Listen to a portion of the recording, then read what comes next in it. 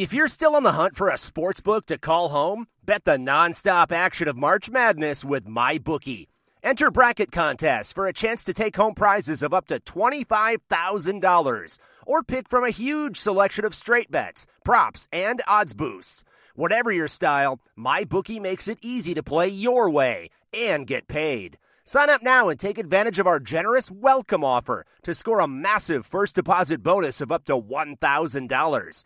All you have to do is claim promo code MADNESS50. But the fun doesn't stop there. Get up-to-the-minute odds, free bets, and expert predictions to help you decide who to put your money on. The best part about MyBookie? You can bet on anything, anytime, from anywhere. Use promo code MADNESS50, that's MADNESS50, to secure your limited-time welcome bonus today.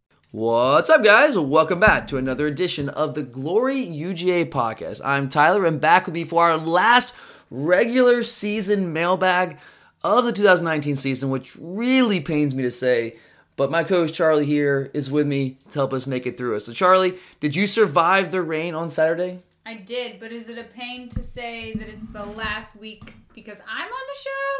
Or because it's the last week of the regular season? It's very confusing there, the way you said that. Okay, I'm sorry. I don't understand. It's a busy week for me. I'm all over the place, traveling for Thanksgiving, like 3 different Thanksgivings to do. I'm sure a lot of you guys out there are in similar situations. What I was trying to say is that it's a very painful time of year for me because we look so forward to football season, and here it is at the very end. It's been a fantastic season with you. It's been a lot of fun, but it sucks when the football season. I actually, on Monday, I kind of walked through the day because I had nothing off of work, so I didn't have much to do, trying to find something to keep myself busy, and all my mind was on was how much I'm going to miss football. I was like, oh my God, we have like 1.5 more Saturdays where I get to wake up, either go to a football game or watch football all day, and I now I'm going to the deep dark pit of despair, and yes, I don't want to go there. Please do not start crying. Let's move the show. Oh, that was yesterday. That was all. I was crying in my closet by myself. But did you stick it out the whole game in the rain? Because I know you were not excited, but all week you were like, oh my God. Every time I talked to you, the cameras made it look worse than it was. It only rained hard for like a minute at a time, and it was really just a light sprinkle. Yeah, you're right. It really wasn't all that bad in the game. The worst part for me during the day is I like to run in the morning on Saturday mornings for the games, and so I had to run inside on a treadmill, and that was not fun. But it really wasn't all that bad. In the second half, it wasn't really raining too much at all. But you survived. I know you were not looking forward to that. But now that you've survived the rain, your reward is now back-to-back weekends in Atlanta, Georgia, which I know is one of your favorite places in the world. How are you feeling about that? I mean, it could be worse. I don't love Atlanta. The traffic is pretty Atlanta. horrible. I do. I really only go through Atlanta to get to the airport. To the airport or to a Georgia football game. Exactly. That's the only time you go to Atlanta. Yes. So I know early in the year, when going back to the beginning of the season when it was all beautiful, we had the whole football season in front of us. So, but against Vanderbilt in Nashville, we were talking about how much you hated Nashville. So what do you hate worse? Do you hate Atlanta or Nashville worse? Nashville. Really? You have to drive 5 hours to get there. But Nashville's way more fun. It's a way cooler town than Atlanta. And it's... But I mean, the traffic's gotten a lot worse in Nashville. I wouldn't choose to go to either. I'll just say, when we go for a Vanderbilt game, to Nashville for a Vanderbilt game, it's way more fun than going to Atlanta for a Tech game or to Atlanta for the SEC title game. It's way more fun. You have to drive there's nothing around that stadium in Atlanta. There's nothing. Like, at least there used to be a Taco Mac. Now there's, I guess, the Dan Tana's, which is where everyone wants to go, and it's the only place. And I guess you go to Stats. It was a little bit further away. It just sucks. There's no tailgating. There's nothing to do there. Not fun. I'm actually probably less excited about it than you are. But anyway, we've got a ton of... I'm really excited about the game. Not excited about having to go to Atlanta for the game.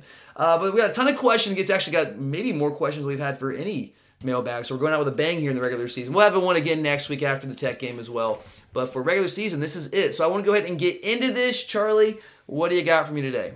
After 3 straight weeks completing under 50% of his passes, we have a number of questions about Jake Fromm and the passing game. Of course we do. We are combining 3 questions from Jamil, John, and Josh.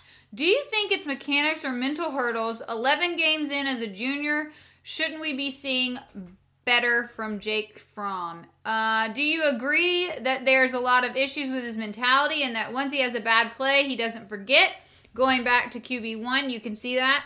And it seems like his level of high play is falling off each year. A lot of what he has missed this year would have been made with ease his freshman year. It seems like his ceiling is predicated on his receivers. Yeah, I know there's a lot of questions, a lot of consternation among the Georgia fan base with Jake Fromm, the passing game, and I think understandably so. Curtis and I spent about half the show on Monday, or I guess Sunday, discussing the passing game and Jake Fromm's struggle. So I don't want to go too in-depth with this one here because we have spent a good bit of time touching on it. But I'll try to touch on some of the elements here that may be a little bit different. When you talk about the mentality of Jake Fromm, I think, John, you might be onto something there that once there's a bad play, he has a tough time kind of just throwing it to the wayside and kind of recycling and get back to the next play and just go from there. Because I think Jake Fromm is the kind of guy who, and of course, all quarterbacks want to be good. They all care to a degree, of course. But I think Jake Fromm, he really, really cares about this team, about his teammates, and about playing well. And he wants to be the best quarterback out there for Georgia. He wants to go out there and lead us to a national title. We've been so close. So I think there might be something to that. Because, Curtis and I talked about this earlier in the week. It does seem like, playing amateur psychologist here, it does seem like when you see him on the field, when you go back and watch the replay of the games, just his demeanor, the facial expressions, it seems like he's frustrated a little bit, frustrated with himself, maybe not quite as confident as we've seen him be in the past. And again, that's just me being an amateur psychologist here. I don't really know that. I don't talk to the guy. But just kind of looking at it from the outside in, I think it's fair to at least question some of those things. Now, in terms of him taking a step back this year, I think Jake Fromm is still very much Jake Fromm. I think Jake Fromm is a guy he's been throughout his entire career. And again, Curtis and I talked about this on the recap show earlier in the week. I just think there are some personnel issues at receiver, and there are some schematic issues still. We've made some strides schematically, and some of the receivers have come on lately.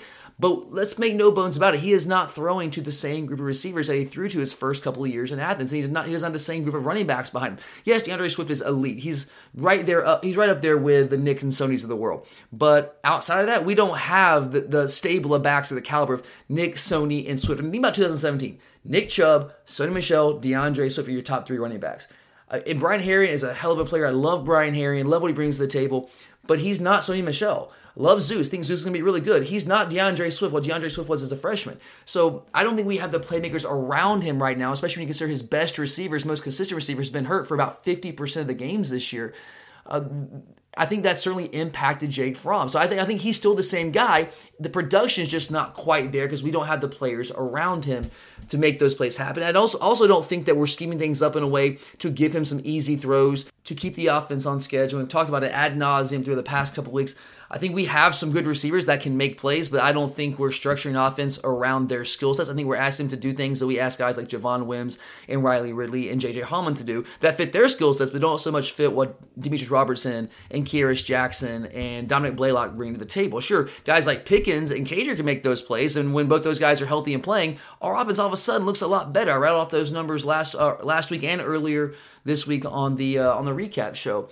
Mechanically, and Curtis has done a good job pointing this out. I'm going to give him some credit. I do think there are some mechanical issues with Jake right now. He's throwing off his back foot a little bit too much. He's not stepping into throws as much.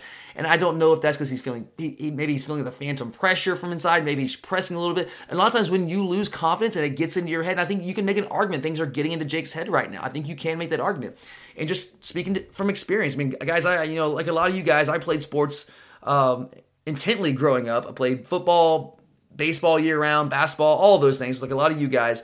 And I don't want to say I was a pretty good baseball player, but back in the day I played travel ball and I was pretty good at it. And there were times I went through slumps even as a hitter because things get in your head. And things that you've done consistently throughout your career, but when it gets in your head and you kind of just can't recycle it, then it affects you and it affects your performance. It affects your mechanics. I don't want to say it's not the yips. Jake is not even close to that, but it's that same concept. So we just need to get Jake some confidence. Once he gets rolling, Jake Fromm, I still very much believe is a guy that can lead us where we want to go. I know it has not looked pretty the past couple weeks. 3 straight games under 50% completion percentage. When through the first 2+ years of his career as a starter at Georgia, he only had 3 games total of under 50% completion percentage. So the guy's done it plenty of times. He's done it for 2.5 years now. But it's just right now it's not clicking. We've got to find a way to get this offense back on schedule because, as we said in the recap show, Kirby knows it. We all know we have everything we need. We have championship caliber defense. We have a championship caliber offensive line, championship caliber running back, championship caliber kicker, championship caliber punter. Now, Jake Martin's killing it. But the offense is the weak link, and we've got to figure out a way to get it on track. But time's running out, and that certainly is a concern. There's no doubt about it. All right, next up, Cliff asks, how would running at an up-tempo pace and having less checks at the line help Jake Fromm? Honestly, it's a great question. I appreciate it. My take on that question, Cliff, is I don't know if it would help all that much. And I could totally be wrong here. I do like going in more tempo. I mean, going back to that South Carolina game, which I know none of us want to relive, but that entire second, especially the fourth quarter, we were all screaming in the stands, what are we doing? Because we knew we had to score 2 touchdowns, or at least we had to get 2 scores to win that game. And it's kind of like we were acting like we were up by a score. We were not going with any sense of urgency whatsoever. But the reason we were doing that is because what Jake brings to the table, one of the things that makes Jake a really good player is his ability to diagnose things pre-snap and post-snap as well, but to get us in the right play. When you go with tempo, it's a catch-22, because I think Jake operates really well when we go with tempo. When you go in the 2-minute situations, I mean, that's been well documented. He's at his best in those situations. But at the same time, another thing that makes him so good is what he can do before the snap, diagnosing what defenses are doing and getting you in the right play. And those things are kind of mutually exclusive. When you go with tempo, you don't have as many checks in the line of scrimmage because you're trying to get to the line of scrimmage, just go, go, go, go, go. But then when you take forever and try to get in the right play, what that does is it allows defenses to try to audible out of what they were in initially, and it allows them to sub and get different packages in there. So it is a catch-22. And maybe we need to go to more tempo and take some of the checks away from Jake. But I would say it's not because Jake cannot do it. It would just be a schematic decision there, be a philosophical decision. But it's hard for me to take things out of Jake Fromm's hands in those situations with changing plays, line of scrimmage, because again, I think that's one of the things that separates him from most quarterbacks in America is just what he can do in understanding coverages, diagnosing defenses, getting us consistently in the right play. So I have a hard time taking that out of his hands, but if we took that out of his hands to go more up tempo, I might be okay with it. I think the best way to approach that would be to kind of just mix up. A couple drives here and there, go up tempo. A couple other drives, go with what we do traditionally. But I mean, I would like to see us go a little more up tempo because I think Jake thrives in those situations. We kind of get defense on their heels. They can't change personnel as easily. I think it just might be one of those things that could give us the shot in the arm offensively that we need. All right. Trevor asks, do you think Jake Fromm will come back for his senior season after taking a step back, at least statistically, in 2019? I've said past couple weeks that with each passing week, I feel more and more confident in saying I think Jake Fromm is going to come back, and I am not moving away from that. I think he's going to come back. I can't say that for certain. Now, things could change the past couple weeks. If he just kind of hits a hot streak these past couple weeks that leads us to a national title, then he's gone. But barring that, anything short of that, I'm really starting to believe that Jake Fromm is going to come back. His stock has taken a hit. I mean, what you're hearing right now is maybe sneaking in the late first round, probably more like a second round pick. And if that's the case, why not come back? Especially when you can kind of, I don't say he has to redeem his reputation, but you can get your reputation back where it was coming into this season, where it was the first half of this season, actually.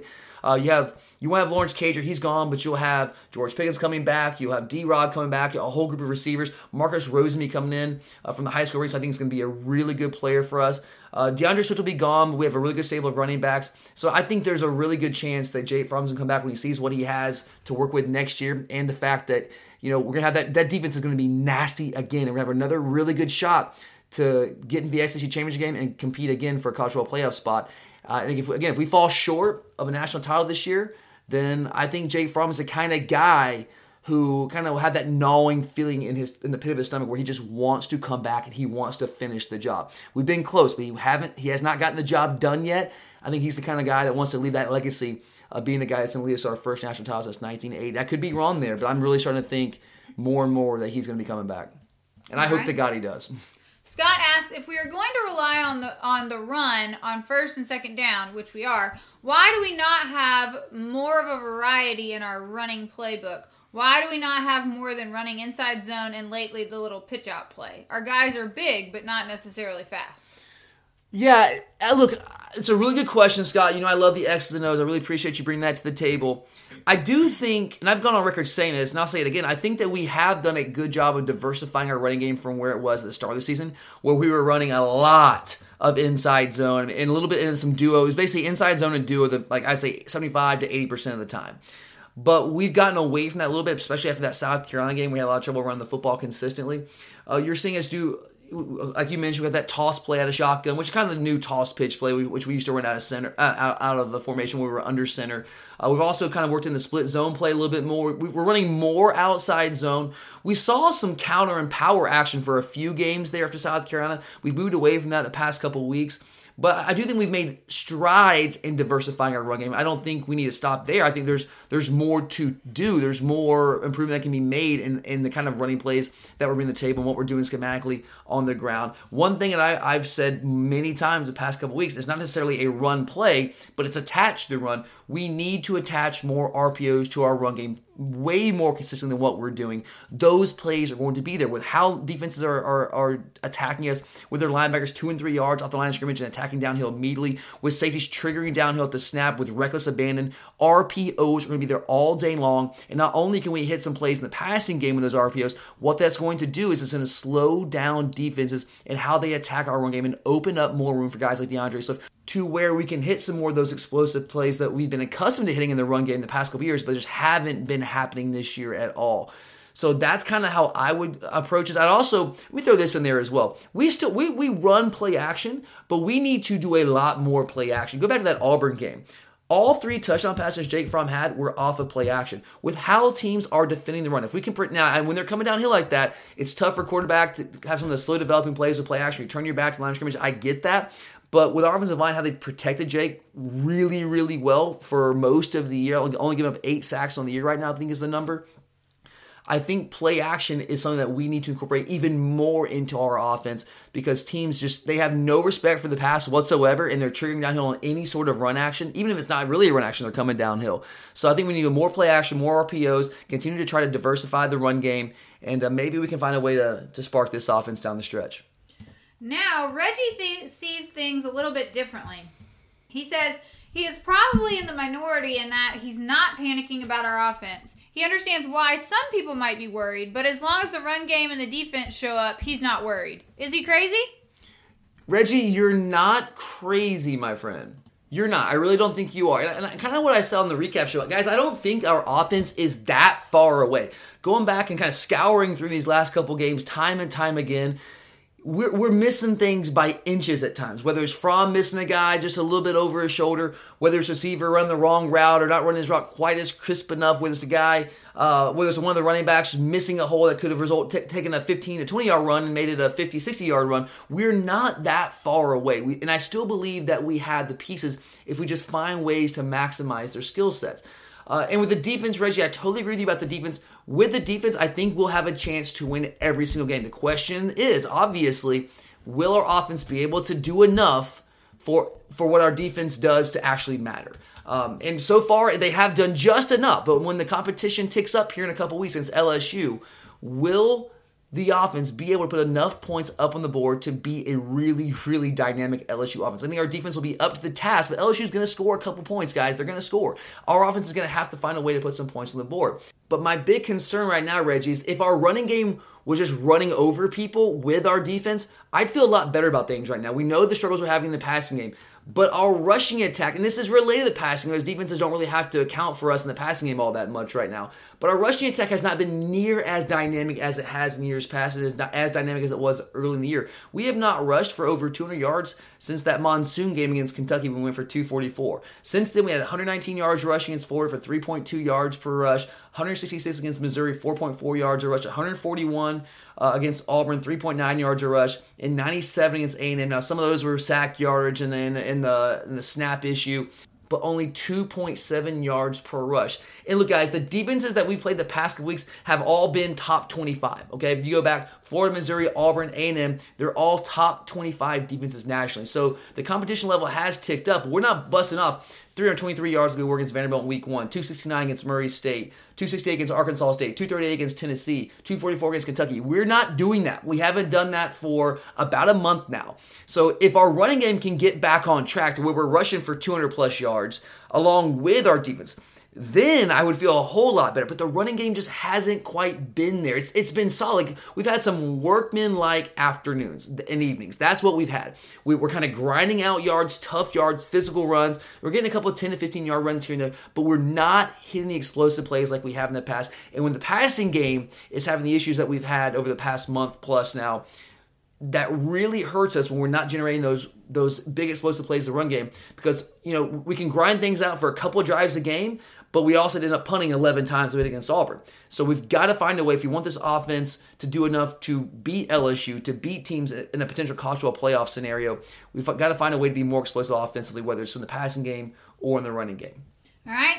Jesse thinks James Coley called his best game of the year on Saturday, but we've got to find a way to run the ball more effectively, not to mention hitting those wide open shots in the passing game.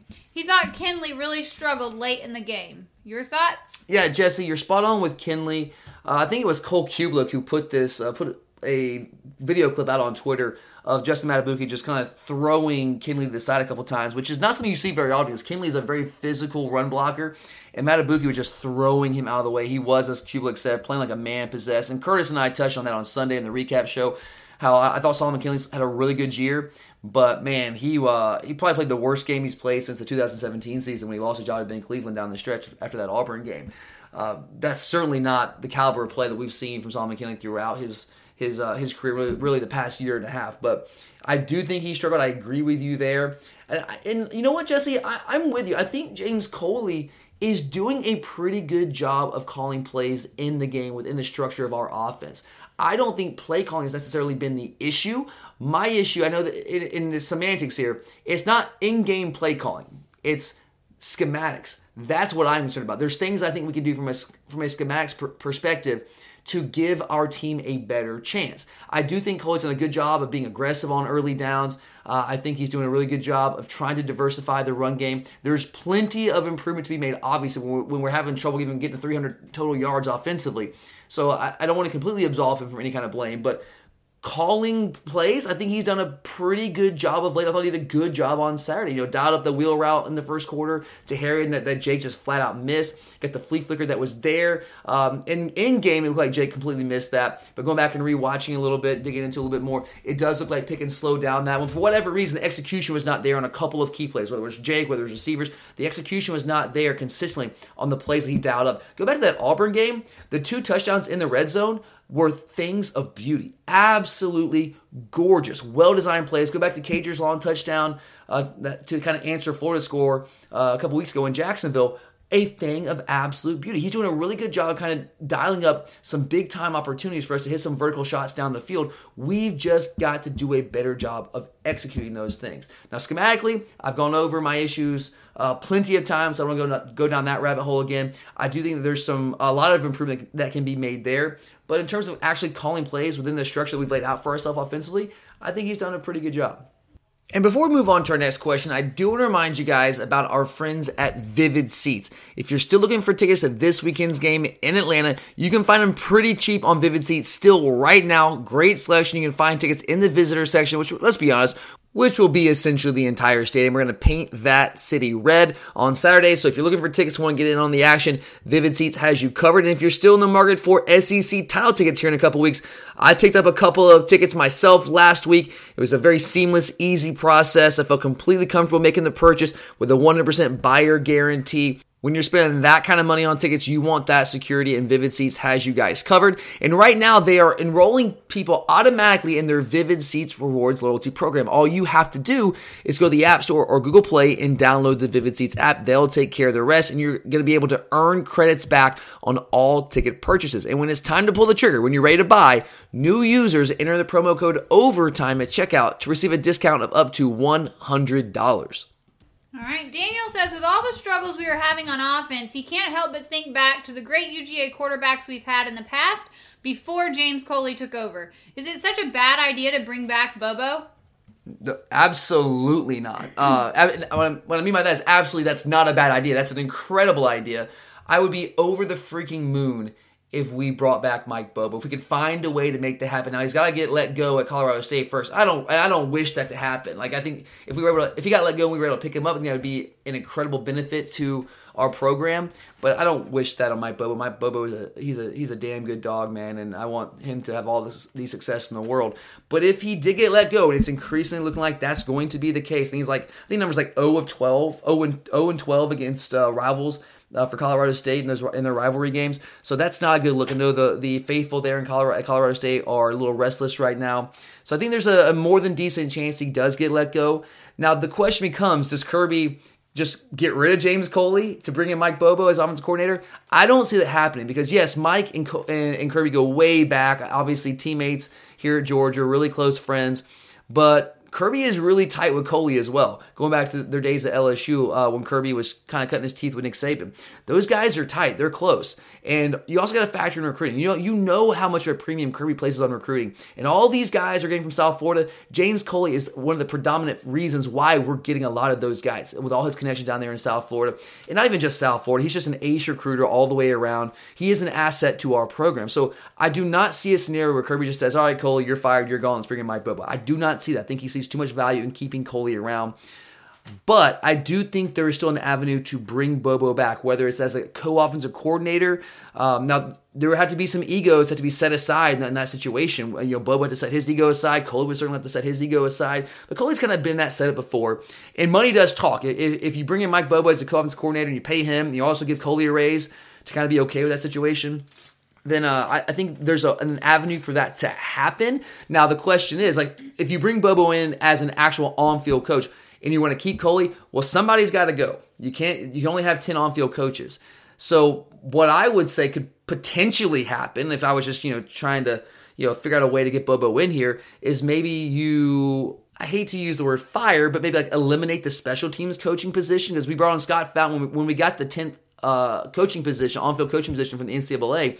We went and brought in Scott Fountain and hired a special teams coordinator. And he's done a really good job. But guys, for years and years and years, special teams duties were split up by different coaches on staff. So your receiver coach might have one of the special teams units, your DB coach might have one of the units, and you just split it up that way. So to me, there'd be a lot more value bringing Mike Bobo back on staff as a quarterbacks coach, co-offensive coordinator, than having a dedicated special teams coach. And Scott Fountain's a really good coach, and I know Kirby likes him too. But again, if you're talking about value, I think it would be far more valuable to have Mike Bobo on staff with his recruiting prowess and also his go back to the Aaron Murray years. Those are the best offenses in Georgia history. And Mike Bobo does a really good job of being able to kind of feature a power running game, the downhill running attack, but also taking shots vertically down the field. He's done a really good job of kind of melding the modern spread offenses with the kind of old school pro style offenses, which I really think could benefit this offense to a large degree. So I would be all for it. Now, if we can't get him back as an on-field coach, I would obviously welcome him to come back as an analyst. I don't know if he'd be willing to do that, but I will say I think there might be a chance. Charlie, you and I were talking about this last week a little bit. I think there's a chance it could happen because he's probably going to get a buyout, a pretty significant buyout from Colorado State. At least he'll get a couple $1 million, I'm sure. And so he's not going to be hurting for money. He's been making head coach money the past couple years. Then he gets to come back to Athens, Georgia, where he's very familiar. His family knows the area. His wife loves the area, all that kind of stuff. Come back to your alma mater. He's also got the health issues, so maybe it's going to allow him to recuperate, to take a step back from the daily grind of being like the head coach and being in it all the time. You kind of just sit back and you break down tape. You come up with different schemes. You come up with different plays. You help the offensive coordinator out a little bit. And if something does happen with Coley down the road, then maybe Bobo is ready to, at that point, step in there to that offensive coordinator position. So I think there's a couple different avenues for him to come back, and my God, I would welcome that. No doubt in my mind at all. All right. Alexander asks, are you concerned about the running back situation next season? He sees a huge drop-off going from Swift to any of the other backs. None of them have anywhere near the explosiveness and vision as Swift. He's worried that our other backs won't be able to get it done. Yeah, I would be lying, Alexander. This is a really good point. Thanks for the question, my friend. I'd be lying if I said I wasn't at least slightly concerned about that, but I'm not freaking out about it, because what I would say, the one concern for me is I don't think we have a Swift caliber back on the roster once he's gone. I think that James Cook can be really, really good and maybe the closest to DeAndre Swift and kind of his skill sets and what he brings to the table, but he's not DeAndre Swift. I think Zeus is going to be a really good player for us, but he's a very different style back than DeAndre Swift. Right now, at least this year, what he's showing is that he runs with great physicality, great toughness between the tackles. I haven't seen him flash that explosive home run ability since the injuries. Now, in high school, he showed it plenty, but since the 2 ACLs, I haven't seen that. And it could be like a Nick Chubb situation where the first year back, you're not quite back to your old self, but the second year, man, you hit the ground running and you're a different guy. Maybe that could be the case. Kenny McIntosh is a guy that I'm really high on. I know he's not seen a ton of playing time this year. I was really impressed with what I saw from him coming out of high school. And in the small sample size we've seen from him earlier in the year, I was impressed with what we saw from him there as well. I think he can be a really good player, potentially a top level back for us. Maybe not a Swift level back, but a really good player for us. We got Kendall Milton coming in from California, which brings down that Derrick Henry, Alabama style running attack. And we still have another spot left for the running back position in this 2020 recruiting class. Now, we might choose to go a different route and only bring in one running back, but there's a chance we can bring in somebody else. Maybe it's a guy like Dejon Edwards from Colquitt County. Still not completely giving up on Zachary Evans from Texas. There's a chance there, one of the top running backs in the country. So let's let the smoke clear and find out what happens with this 2020 recruiting class and see if we have any grad transfer options as well before we make any definitive statements there. But we are going to miss DeAndre Swift. There's no doubt. And that guy is an alpha male back there. And that's going to be tough to replace. But I still think we have a very good stable of backs, as good of a situation at running back as any team in the country. All right. For our next question, G wants to turn the attention to the defense. Are we witnessing a historic defense? Man, we really are. I mean, at least for the past decade. I mean, historic, it depends on how you define historic. I went back and tried to find stats going back like the early 2000s, when the Mark Richt, Brian Van Gorder defenses. I couldn't find those stats. College football stats only goes back to, I think it's 2009. But this is our best defense since 2009. We have not had this caliber defense. I think the closest was 2011, where we averaged 277 yards allowed per game. Right now, we're allowing 267 yards per game. So with it, at least in the past, I'd say 10 to 15 years, this has been the best Georgia defense. I think there's very little doubt about that. I mean, basically every statistical category, if you look it up, this defense is top for the last 10 to 15 years for the University of Georgia football program. So, yeah, I think you could make that argument. Now, if you want to go back in time further than that, you go back 20, 30 years, I mean, I don't know. That's a little bit before my time. I have to go back and look up the numbers. I need to watch those defenses. But I will say this. I've been watching Georgia football intimately for at least the past 20, 25 years. And this is, at the very least, as good of a defense as I've seen the University of Georgia field in my time, in my era. So, I mean, you can make 2012, you can make an argument, 2011, you can make an argument that those defenses were right up there. The early 2000 defense, 2002, 2003, those defenses, you can make an argument with Pollock and those guys. But, man, I don't know. Right now, statistically, you look at some of the personnel, I think you could make a strong argument that this is the best defense in the last 20-plus years for the University of Georgia. Okay. Brent says, dogs on top of the East again. He doesn't even want to mention the Nerds up next. He is more concerned about LSU and Atlanta. Loves the idea of our defense against that offense. And what have other teams done to have success when playing the Tigers defense? Yeah, I love your enthusiasm, man. We're on top of the East again. That's a great feeling. We still have a lot of work left ahead of us. I get why you don't want to mention the joke by Coke. I totally get that. But I'm just, the old Larry Munson in me is just always is flowing through my veins. Cannot overlook any opponent whatsoever, especially when it's a rival and their Super Bowl. They're not going to bowl. All they want to do is win this football game. There is absolutely no reason they should be even within 3 touchdowns of us. I recognize that. But without how our offense has been playing the past couple weeks, I mean, it's hard to imagine us just blowing anyone out of the water because we haven't done it in a while. Now, we should blow out Tech, but we just haven't seen it in a while. But anyway, yes, I'm very excited about this. Love our defense against the LSU offense. I think that's going to be by far the biggest challenge this LSU offense has faced. In terms of what other teams have done to have some success against the LSU defense, I know there's been a lot made about how much success Ole Miss had on the ground against LSU, going for, I think it was over 400 yards.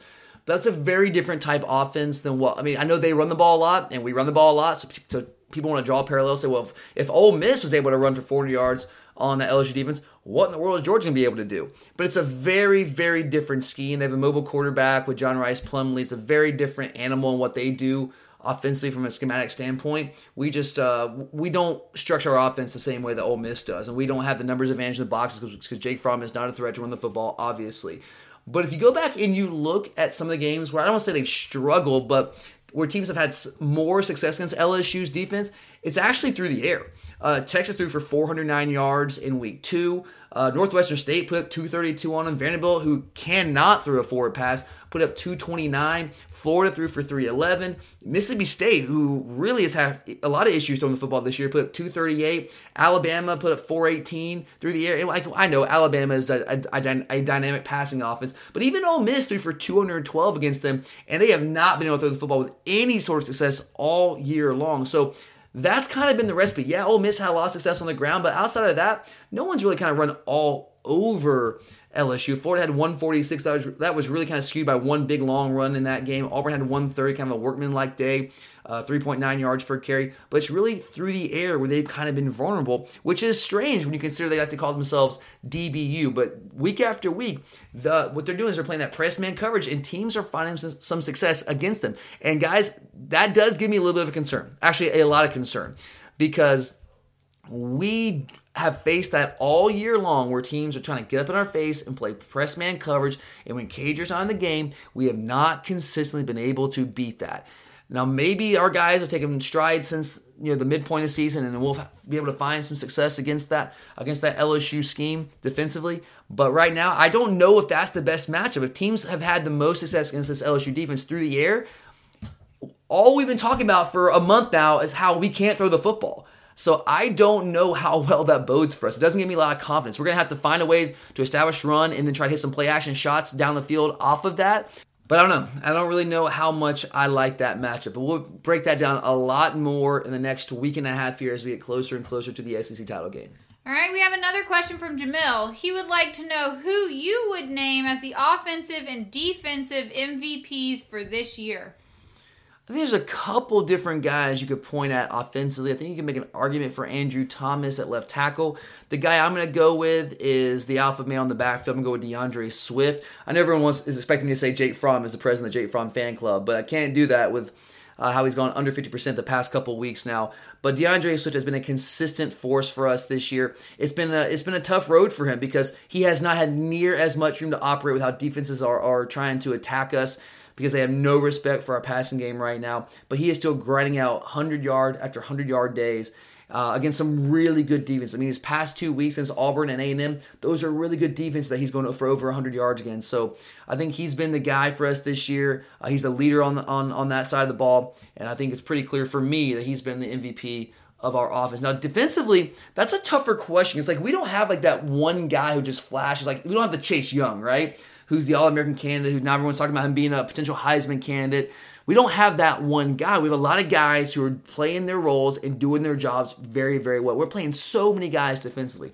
But if I had to pick one guy, and I'm not saying he's the most talented guy on our defense, I would probably still go with J.R. Reed, just from a value standpoint, in terms of, again, his leadership, what he brings to the table back there as a veteran, has that presence in the locker room. Also, in his play on the field, I mean, go back to that Notre Dame game. I know it's been a while since week 4, but he made some absolutely massive plays for us in that game that we might not win that game without him making some of those plays. And it's not necessarily the flashy plays that he makes. It's just the things he does game in and game out, play in and play out, where he just does not bust. He doesn't miss many tackles. He doesn't really blow assignments. He's just a very, very confident player, a disciplined player, and a guy that you can absolutely count on out there game in and game out, and just an absolute stud of a leader for us. So I would probably go with JR there. But there's a couple, I mean, who else could you make an argument for? I think one guy that I think you can make an argument right now for is DJ Daniel. I know DJ Daniel, I'm not saying he's the best player in our defense, but when Tyson Campbell went down early in the season, I'm not going to lie, I was concerned because I thought Campbell was in line to have a massive breakout year. And DJ Daniel, it was big for us to be able to flip him from South Carolina late in the recruiting process last year. But I wasn't sure if he's ready to step in and play at the level that Tyson Campbell was playing. As Campbell was playing really, really well before the injury. But DJ Daniel has really, really improved since he was inserted in the starting lineup. And he's become, I mean, honestly, I think he's been just as good, if not better, than Eric Stokes has been on the other side. So, again, not saying he's the best player of the defense, but I think you make an argument in terms of value, what he brought to the table when Campbell went out. I think DJ Daniel has been really, really good for us. All right, Jamie says, with the end of the season rapidly approaching, which juniors do you expect to stay, and which juniors do you expect to declare for the NFL draft? Well, I think Swift is gone. Running backs, third-year running backs, junior running backs, they almost always go because the shelf life of a running back in the NFL is just so short. So those guys want to get to the league as quickly as possible, and Swift deserves that. Swift's going. Andrew Thomas is as good as gone. I think those two guys, they're gone. I think there's a couple other guys on the offensive line that could be gone. Kinley is a fourth-year junior. Before the season, I thought he might leave, but I'm leaning more and more towards him coming back this year. Of course, you got Isaiah Wilson at right tackle. I don't know on Wilson. I think Wilson, a lot's going to depend on the grade he gets back, the feedback he receives from the NFL, the draft advisory board. So I don't know on that one. I think that one's maybe 50-50 right now, He could go. I don't know. Another guy that I think stock is rising over the past couple of weeks is Richard LeCounte. Before the season, I would not have said I thought Richard LeCounte was going pro because I don't think he had really put together a kind of season that would warrant that. But this year, he has put together that season, especially the last half of the season. He's always had that range. Now he's tackling. He's making plays. He's turned himself into a really, really good football player, an all-SEC caliber type player. So I think there's an increasing chance that he might end up declaring going early. I really hope he comes back. We could really use him next year defensively. Because I think we have a chance to be really, really good. We need a player of his caliber back there in the back end with that experience.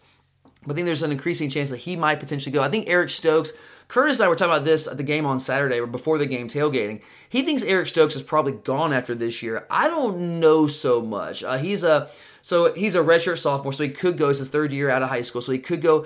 I don't know, man. I mean, I could see him going, but I would say it's at least 50-50 that he comes back.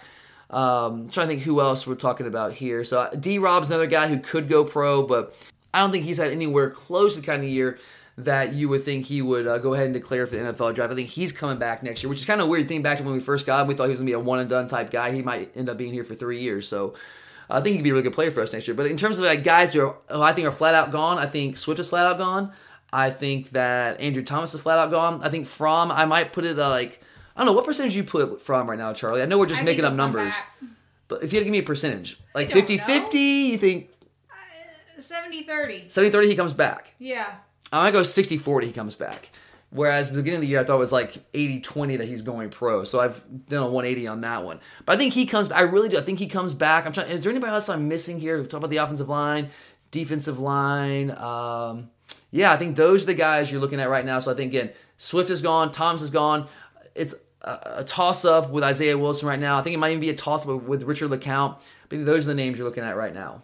All right, Jeff asks, which offensive player will the Dogs miss the most next year? Fromm, if he leaves, Swift, Cager, or Hot Rod? Jeff thinks Hot Rod. What's your opinion? Oh, we'll miss Rod. There's no doubt about it. Like, we do not win that game against Texas A&M. I'll say it again, without Hot Rod. In those conditions, kicking 4 field goals and one of them a 49-yarder, which I don't even know how that ball went in. It totally, like I said on the recap show, those of you who were watching from home, I didn't see it from home, so I came back and watched the replay, but watching it live in the stadium, it looked kind of like a knuckleball, and watching the replay, that ball defied the laws of physics, but it went in, right? But we don't win that game without Rodrigo Blankenship. So we'll definitely miss him. We'll miss Cager. We'll obviously miss Swift, but we were in good hands in that backfield, as we discussed earlier. I think the one guy, if he leaves, that we'll miss more than anybody is Jake Fromm. And I know president of the Jake Fromm fan club, so a lot of you are just kind of shaking your head right now. And it's not me saying that Jake Fromm is the most talented player on the team. He's not the most talented player on the team. But who in the world do we have to play quarterback next year if Jake Fromm goes pro? Who do we have? Are we going with Stetson Bennett? Dwan Mathis has not been cleared yet. So we can't count on that. Carson Beck's going to be here for bowl practices in December, but are we ready for a true freshman to go out there next year? We've seen that story before, and I do not want to see that again unless we absolutely have to. So if we don't have Jay Fromm next year, it's going to suck. I know he hasn't played well lately, and a lot of people are really down on him. But guys, we're going to have every single thing we need next year, just like we do this year. But if Jake Fromm goes pro, we will not have the quarterback position. And that could be the fatal blow to this team next year, a team that absolutely has everything it would need to win a national title, except the quarterback if Jake Fromm doesn't come back. So I think he's absolutely critical to next year's team. If he comes back, I think we should be preseason top 3, no doubt about it. If he doesn't come back, I don't know, man. We'll probably still be preseason top 10, but we won't be cracking the top 3. And it'll be a tough road to hoe for us to get back even to Atlanta with the quarterback situation if Fromm doesn't come back. Okay. Scott wants you to break down the defensive line play. He sees the Clarks and the Trayvons make the flash plays, but he is sure there are unsung guys making it happen too. Yeah, the defensive line has been an absolute revelation this year. We've talked about it for years now, where the kind of the weak link on our defense has been the defensive line, where we were good-ish on the defensive line, but we weren't even close to elite. We weren't close to dominant. When you go up against the Alabamas of the world, like in the national title a couple years ago, in the SEC title game last year, that's where it really kind of showed up. But it is a different story this year. We have had a number of guys kind of raise their level of play. We've also got different guys that are rotating in and out so that our guys are able to stay fresh on the defensive line. Tyler Clark has had a big bounce back year after a somewhat disappointing 2018 season where we were all kind of expecting him to really build off what he did in the playoffs in 2017. He was good last year, just wasn't great. This year he has been borderline great for us, made some big time plays. we're allowing him to play more of a one-gap scheme. Not all the time. He's still two-gapping a lot, but we're allowing him to use his skill set, which is something I've been advocating for a long time. Allow this guy to one-gap. When he one-gaps, he can absolutely wreak havoc, and we've seen that on several different occasions this year. We saw against Auburn. We saw against South Carolina in overtime, where that was a huge play. Could have helped us win that game. Of course, we had to end up blowing that one. We saw against A&M on the huge sack late in the fourth quarter that put them behind the chains and forced them to punt, gave us the ball back where we were able to run the clock out after that huge play. So he's been a monster for us. Jordan Davis has been more consistent this year. There's been times where I think there were games last year he might have been more dominant, but I think he's been more consistent this year. Devontae Wyatt has been a beast for us all year. He's definitely been one of those unsung players. Now, he's a guy who does an outstanding job of two-gapping. There was a play, I think it was in the first quarter against Texas A&M, where they were kind of running a draw, and he was two-gapping. He strikes the offensive lineman, he stands him up, completely discards him, throws him away, and just makes a picture-perfect form tackle on the running back for no gain. Just a gorgeous play. He's been doing that all year long. I mean, he was a guy in the first week against Vanderbilt that really flashed to me, and we've seen him do it game after game after game. And then, but it's not just the interior guys. We've got guys like Azeez Ojulari, Malik Herring, who are doing an outstanding job setting the edge. I mean, Malik Herring has become a bad man at the 5-tech, guys. I mean, he didn't play much the first third of the season, but he has gotten out of the doghouse, and that man is playing with his hair on fire right now. Azeez Ojulari is a redshirt freshman, is just been unbelievably good. He's leading the team in sacks, but he's also been so good against the run. That's why he's the guy out there in the standard down situations. He's been so good against the run, setting the edge, and just playing with great discipline for a young player. And then a guy that I know has gotten a lot of criticism for some of the issues in pass coverage from the star position is Mark Webb. But guys, the reason he still is consistently finding his way on the field is because he has been so freaking good against the run. Setting the edge there, coming and sticking his nose in there. He has been unbelievably good in that role, especially the past couple of weeks. So it's really kind of been an all-around team effort. The safeties have done a better job tackling. The corners, I mean, DJ Daniel is kind of undersized, but when the teams try to get the ball out there on the edge, he does a really good job of forcing it back to his help on the inside, and he's playing with some physicality out there as well. Eric Stokes has been doing that since he got in the lineup. So I think it's been an all-around defensive team effort, but the defensive line has been a huge part of that. We have more bodies that are rotating in and out, so those guys are fresh, and they just kind of raised their level of play. It's been unbelievable this year. Okay. Whit asks, how do you think our offense will fare against Tech's defense this weekend? It seems like it would be a good week to gain some confidence before the SEC championship, especially in the passing game. Yeah, okay, so Tech sucks. Just in principle, they suck. And then from a practical perspective, this year, they also suck. They're not good. Defensively, it's especially bad for them. They're 119th nationally in rush defense, giving up 214 yards a game. So they actually give up more rushing yards a game than we're averaging on offense rushing the football right now. That's not a good sign for them against a team like us that wants to run the football down your throat. They're 82nd nationally in total defense, 72nd nationally in yards per play defense. But again, it's the rush defense numbers that are alarming. It's not just the traditional rush defense numbers. They're also 108th nationally in stuff rates. They're not getting very many. They're getting basically no negative plays on teams, and that's a good sign for us because we need to stay ahead of the change with our offensive scheme, and they're just not doing anything to disrupt offenses right now. They're 119th in power success rates. They're not stopping teams on third and fourth and short, so we should be able to convert in those situations when we get the opportunities to. But I will say they've actually been pretty good against the pass this year. They're terrible against the run, but they're 32nd nationally against the pass. They're 65th nationally in yards per pass. What that tells me is they've been pretty consistent against the pass, but they've also given us some big plays from time to time. So with the issues that we've had offensively through the air, that might be a cause a little bit of concern, but man, like they are so bad against the run. They're undersized. They're not athletic. We should absolutely have our way against them. Now, rivalry games, things have a way of getting kind of crazy, but there's no reason this Tech defense should be able to do really anything to stop us. All right, last question for today. Nathan doesn't have a football-related question, but wants to know your thoughts on the men's basketball team through 4 games. Okay, so this question came in before the first game of the Maui Invitational, which that game kind of sucked against Dayton. Dayton is actually a really good basketball team. I was really impressed with them, but we played about as poorly as we could.